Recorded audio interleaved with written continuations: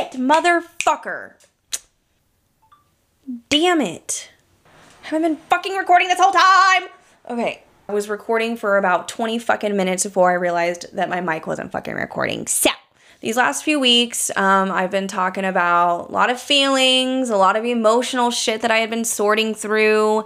That's the thing, is that it's so easy for me to have these solo conversations because I'm having like weekly emotional turmoil over fucking something. And it happens most weeks, honestly. But these last couple weeks, I haven't had a whole lot, which has been nice. So I'm going to take a break from hashing out feelings, and I'm going to tell you a fucking story. It's story time. My name is Adrienne, and I'm a lonely clam. And if you stick around, you'll hear my friend slam. It's time to talk about being a woman. And just what it's like to be a human millennial in general. Enjoy. I don't know if I mentioned it before, but during that 4-year period that I know I've talked about where I've lost my mind, a major part of that was because I was dancing. I was an exotic dancer. I don't like calling myself a stripper. I don't like calling other dancers that dance strippers. It just sounds, I just don't fucking like it. So I was a dancer for about 4 years. There's a lot of fucking stories I can tell from that time, and I'm probably going to sprinkle them in. It'd be cool if I could get like other dancers to come on and tell stories that have happened with them and like maybe make a little, I don't know, clam chow down segment out of it. So if that's something you're interested in and you're a dancer, fucking reach out. Maybe we can get together and we can do that, because the things that happen in the industry and the things that happen to dancers regularly are fucking unreal. Like sometimes it's just like, it doesn't even sound like real fucking life. So, yeah, I'm going to tell one of those fucking stories today. A bit of a trigger warning. I'm going to tell this story in its entirety, and it involves a little bit of drug addiction stuff. I was about 23 years old. I was living in a studio apartment by myself. It was literally one bedroom. I would always make this joke about like, oh, like I'm literally shitting in my living room because my bathroom was connected to the whole space, basically. My brother was wanting to come stay with me. But during this week that he wanted to come stay with me, I had plans to go to Houston. I had plans to go to Houston because of this girl that I danced with. I'm going to call her Ruby.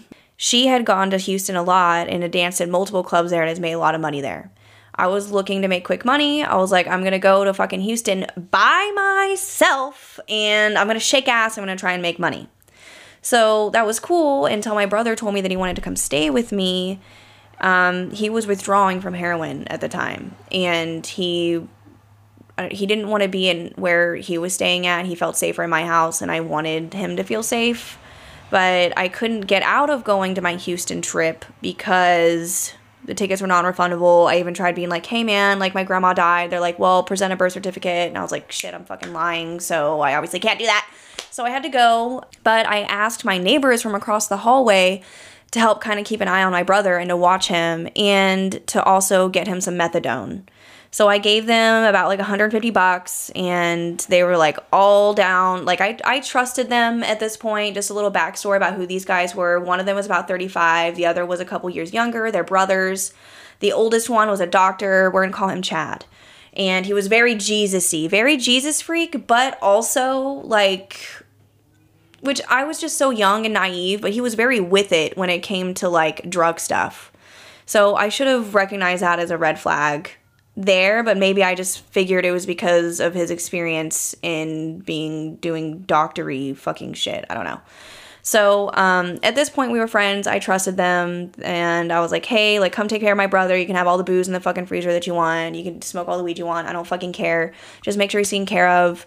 Make sure he's cool. And please they said that they knew somebody that had methadone. I leave to go to Houston and I'm about to get on the plane. I FaceTime them and they're all smoking and they're just like kind of partying with my brother and shit. And I'm like, hey, like, are you going to go get the methadone today? Like you said you would.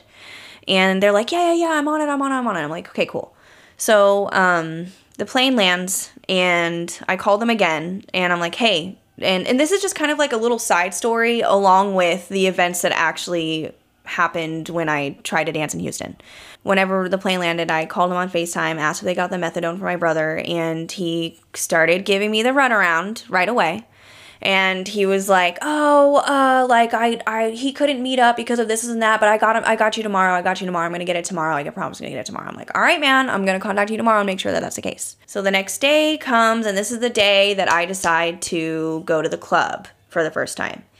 And I don't know why I decided to go during the daytime. It might have been because my mom knew a dancer that worked there, and maybe she worked during the daytime, and maybe that's why I felt comfortable doing that. But everybody in the industry knows that, I'm sorry if this is offensive, but only ugly girls work the day shift, and girls that sell pussy. They sell pussy because that's all they got going on. I mean, I'm gonna say it. What it fucking is, it is what it is. But everybody in the industry fucking knows that. So I think the only reason that I was trying to work the day shift was I don't know if I was fearful of working there at night. Maybe I was intimidated of doing that. I don't really remember why I wanted to work the day shift, but I ended up staying into the night shift as well. So anyways, so I go to the club and I tell the manager, hey, I'm just trying to dance. I'm in town. What's up? And he gives me this thick ass fucking packet to like sign and read. And I wish I still had my fucking Snapchat because I took a video of it. But at the top, there was a quote, something about embodying the whole whore and how pimps are basically our masters. I wish I could remember exactly what it was, but then riddled throughout this packet is like rules, and it's like, hey, this is an example of thievery whenever you owe someone money and you don't give it to them. Basically outlining like pimp shit. And I noticed this right away, and because I put it on my Snapchat story, like I was like, what the fuck? Like, this is weird, but I'm gonna stay. I'm gonna see what's up, and I'm gonna work here anyways. What else was kind of funny about this club is that, so normally clubs have house moms. This club had a house dad, and he was a very hot trans house dad. I'll get back to him in a minute. I signed the paperwork, and I do remember the managers kind of side-eyeing me, like very much like, can we trust this bitch? What's this girl on? I don't know. I just remember there was some sneaky, like very sneaky vibes. So I dress out, and I'm trying to shake ass, trying to work, and the club is very slow. I do see some girls like taking some guys back to the VIP in and out, and I did get a few dances, but there was no repeat guys, and it was also very hard for me to get a dance from anyone, period. So eventually I sit next to this other guy. I started talking to him, and he seemed around I was 23, so he didn't seem much older than me. And I don't remember how the conversation started, but I remember him specifically saying, hey, you know that you're in a spider web of pimps right now? And I was like, what? And he was like, he's pointing to all these different guys around the room. He's like, that guy's a pimp, that guy's a pimp, that guy's a pimp, that guy's a pimp. Until eventually he literally pointed at almost everyone. I was like, fuck, man. And then it hit me. Ruby, I knew that she sold pussy, yet I didn't put two and two together that she was coming here to do that, and that's why she made so much fucking money. So I was like, fuck. Did I leave? Absolutely not. He continues to talk to me about the culture here, and he tells me that I have a lot of potential. And he was like, I could take care of you, girl. Like, I could take care of you, girl. Like, I've taken in so many girls. Like, I had this one pregnant bitch, and she got fucking the shit beat out of her by her pimp, but I treat my girls nice. Like, I gave her a little closet to sleep in. That's literally what he fucking says to me. That's literally what he says to me. And this is, like, supposed to be a selling point. You know, I wish I could say that I was wigged out, but honestly, I was very curious and very fascinated when he was talking to me about this. It just didn't seem real. So he gets up, and I notice that he has a limp as he's walking. Like, he's like, hey, like, let's go get a drink. And I turn to him, and he's like, well, let me go run out to my car really quick. And I was like, why? You got to go get your pimp cane? And straight faced. That was the end of the conversation. He was not fucking with me anymore. And just as a little image, this was a 26-year-old little white boy, okay? Like, whenever I'm thinking of a pimp, I think of, like, I don't know, like usually like a big guy, like all white, like fucking rings or whatever, looking fresh as fuck. Nah, this guy was not that. He was raggedy AF. But the other guys that I did talk to there, they also continued to be like, hey man, like, people sell pussy here. That's what's going on here. And, okay, first of all, like, if I was gonna do that, I don't need a fucking guy to regulate, okay? I can sell my own pussy. I can get my own fucking clientele. Not that that's something that I should brag about or, like, be, I don't know, offended by. But it's just so interesting that that's even a thing. And I hope that that's not offensive by me talking about it. But it was just... I don't know, that whole concept is just really interesting to me. And I actually wrote about it in my journal because I was trying to like refresh like the details, and one guy told me, fuck, what did he say?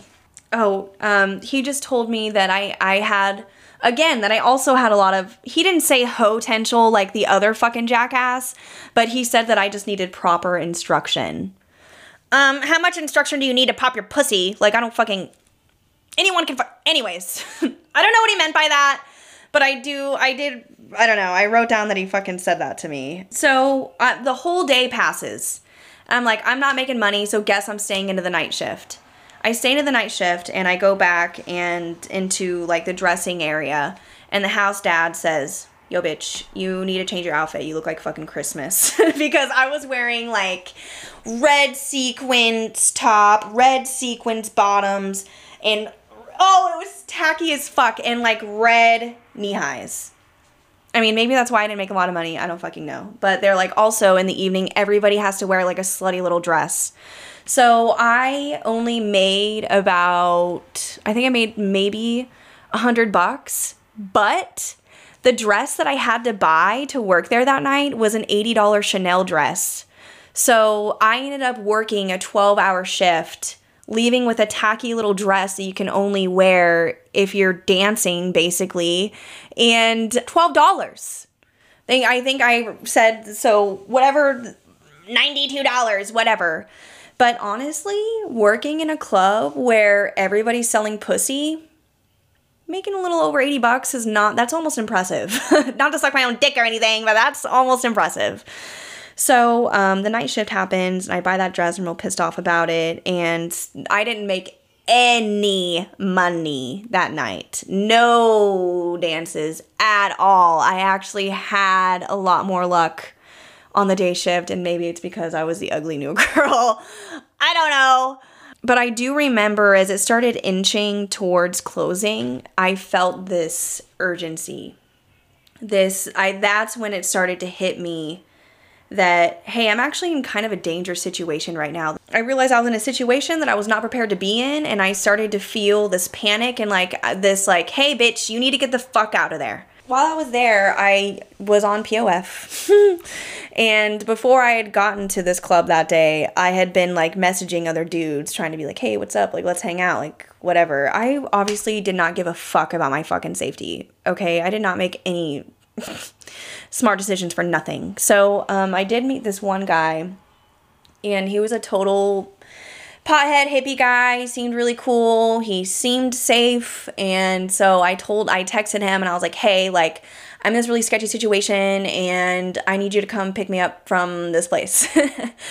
And he's like, cool, bet, got it. So I remember it was like the time, it was getting close, it was only minutes until closing and then this guy finally showed up, and I run out of the club, and there's like a busy fucking intersection, and he like pops his door open, and I'm like running across, and I dive into his car, and I was just like, man, like, and it's funny because when I was reading about it, I felt like I was being a pussy. I felt like I was being a pussy for caring about my safety. So I wrote that I was just like, I'm such a fucking pussy, I'm such a fucking pussy, like I couldn't make it, I couldn't stay, I couldn't fucking do what I needed to do to make money, like I just couldn't fucking do it. And he's like, yo, chill, and he was like, here's a beer, here's a dab pen. And I'm like, cool.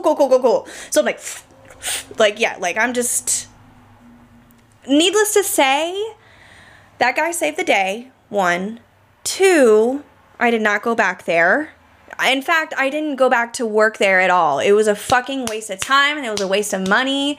And since then, I carry a lot of guilt for going because I left my fucking brother and in the care that I did, and I'm going to get back to that in a second. But little side note, yeah, so I tell my mom that what happened.